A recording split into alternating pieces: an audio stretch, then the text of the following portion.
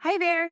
I am so excited to invite you to attend our fourth annual free virtual special education and advocacy conference. We are hosting it here at Ashley Barlow Company in partnership with Rebecca Poe Teaching. And we are so excited for a few new things at this year's conference. The first new thing is that we have not just one, but two different tracks for attendance. For the first time ever, we have created a track that is specific for school staff and teachers. We also still have that traditional track that we intend to be really great for parents and caregivers in the IEP arena. So, yes, we have a teacher track and a parent track. On that teacher track, you are going to learn about things like easier data collection, Gestalt language processing, behavior reading, and other super hot topics in special education practice, as well as advocacy. On the teacher and caregiver track, you're going to learn about stress management for caregivers, using adaptive books, something that I have really kind of dove into here at my own house, inclusion advocacy, advocacy strategies, and so much more.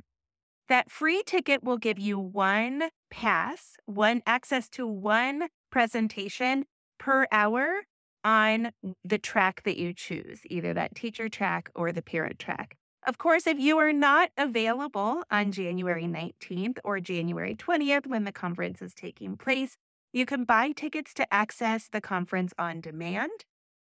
And those tickets, of course, are available at our website, ashleybarlowco.com/conference/2024.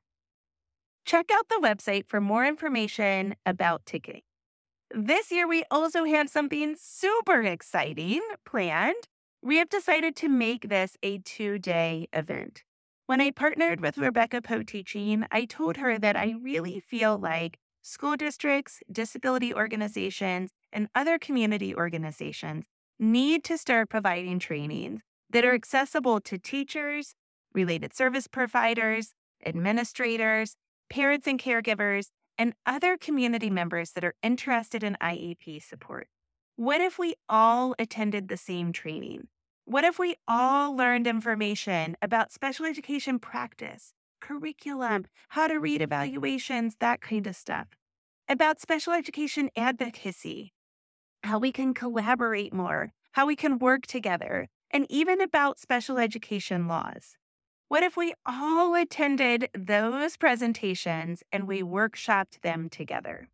So together with Rebecca Poe Teaching, I have created the Empowered Workshop Series, and we are excited to bring it to your organization or school in 2024 and beyond.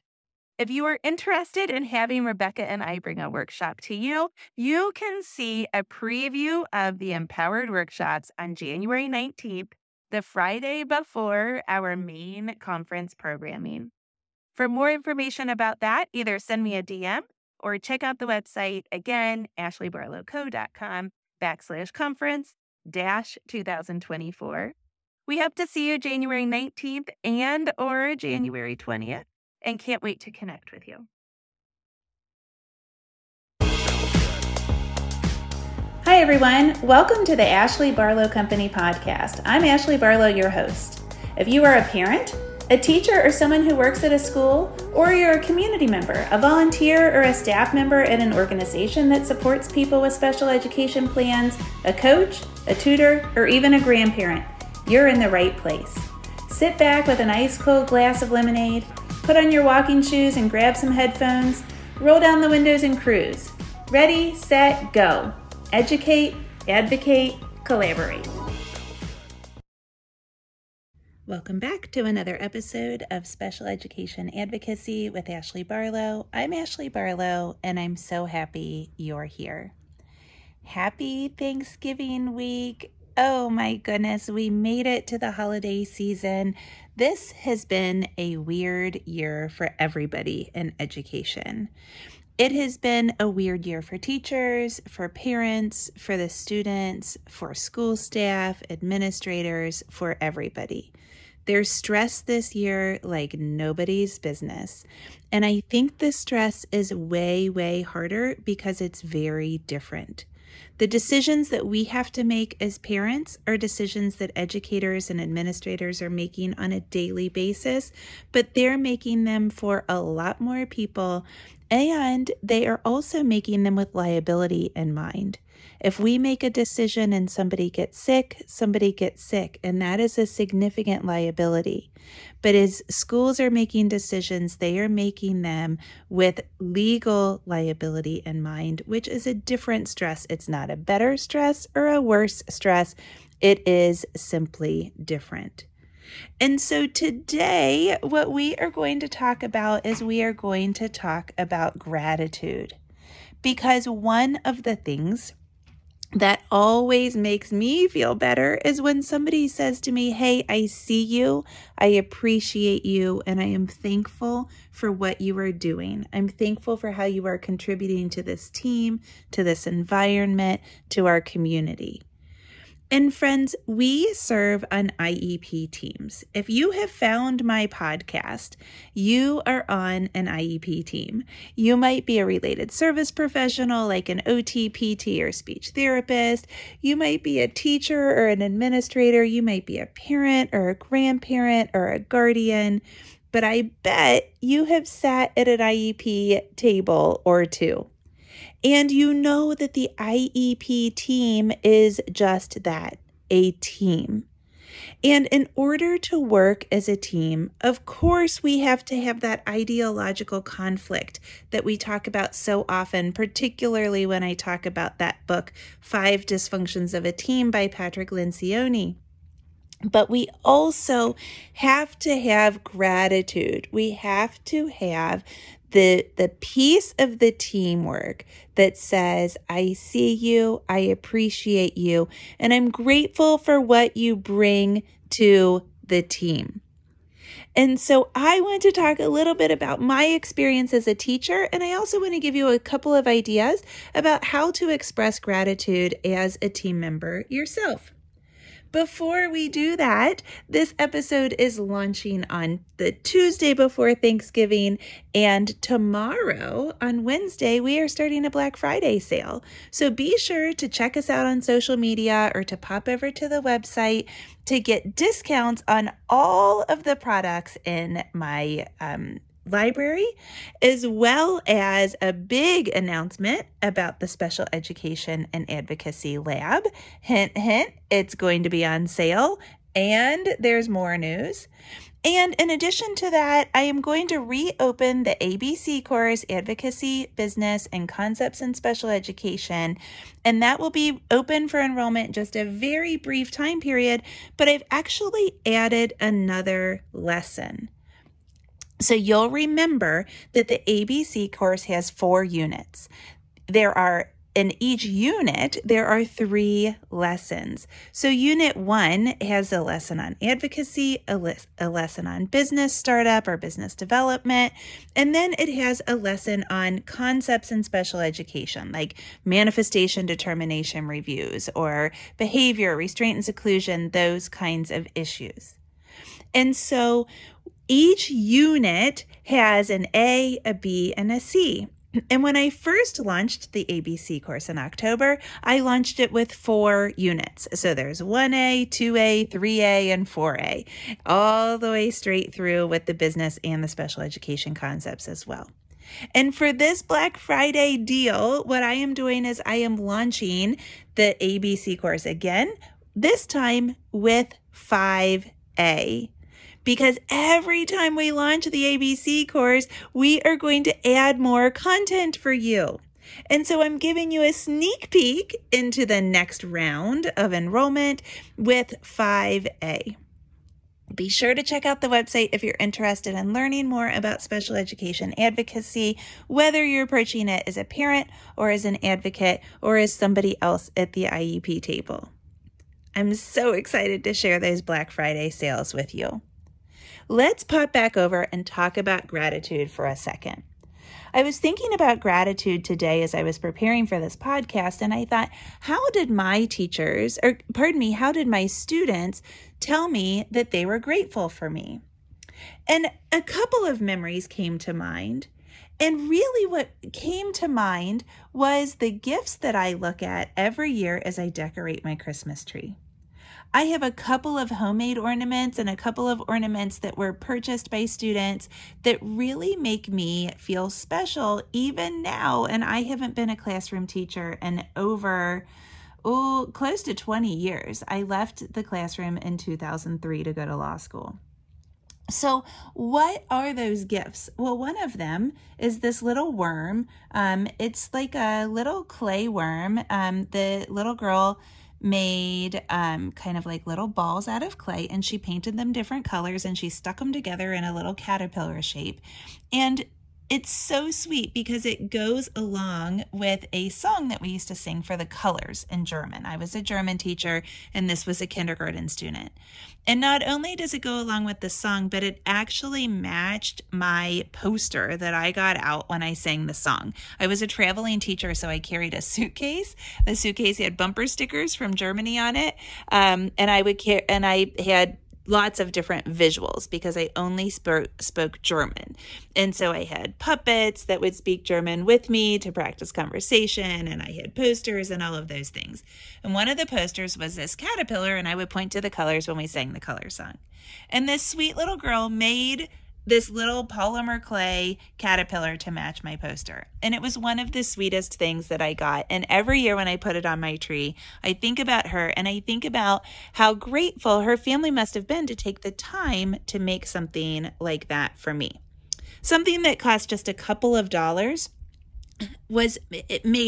continues to make an impact on my life now, almost 20 years later.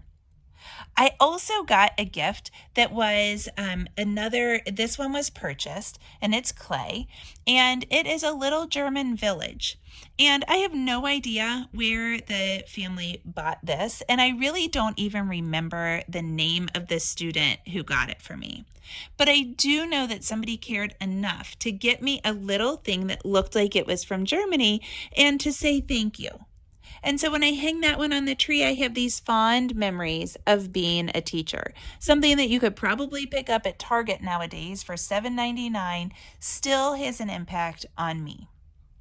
And that's kind of the point that I want to make in today's podcast. Teaching is not a particularly gratitude-filled career. Kids don't walk up to teachers every day, particularly in elementary school. And I would imagine in middle school, I taught in middle school for 1 year, and I don't think that I experienced a whole lot of gratitude from the kids or frankly from the parents. Maybe by the time kids get to high school, they say to their teachers, "Hey, thanks. Oh my gosh, that lesson was so interesting. I really enjoyed it." There's probably a way for a high schooler to say that without brown nosing. And there's definitely a way for a high school to express it gracefully so that the teacher sees that they enjoy an experience and they are learning from the experience without them being obnoxious and telling them how much they enjoy it. But truly, as a teacher, what you want is you want somebody to say whether or not you're doing it well, whether or not your kids are enjoying it, whether or not your kids are picking it up. And here's the difference in education that is different from so many other careers. So if you work in business, you probably have a boss, a manager or a supervisor or somebody that gives you projects, and then at the end of the project, you get feedback. So you do something and you get feedback. Or you might have a job that you do something similar day in and day out. But you probably have like a quarterly meeting with your manager or your boss or somebody that oversees your work.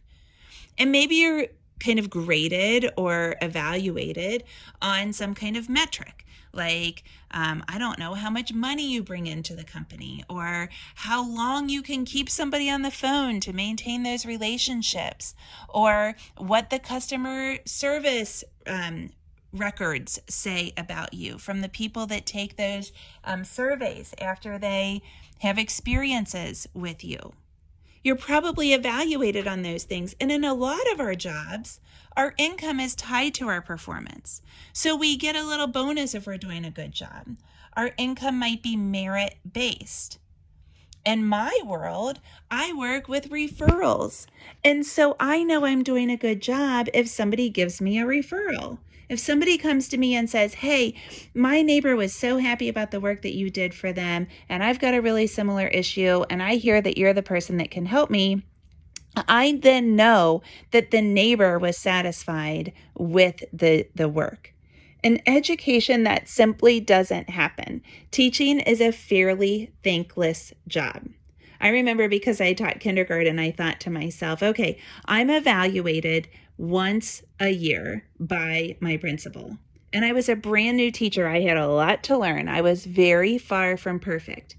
But in 3 years of teaching, I did 4 different portfolios. I had to do a portfolio my first year in Louisville for the district, and also a portfolio for Kentucky, for my Kentucky licensure. I had also, by the way, done a portfolio for student teaching. And then I left Louisville and I taught in Cincinnati, and I had to do a portfolio because I was new to that district. And I also considered starting my national board certification and was starting to work on that portfolio. So I had done all of this work and I had been evaluated by even extra people. But nobody gave me one piece of constructive criticism. Nobody ever said to me, you could do this better. Or have you ever thought about this behavior management strategy? Or could you look into this continuing education and see if you could improve in this particular area? I had written curricula.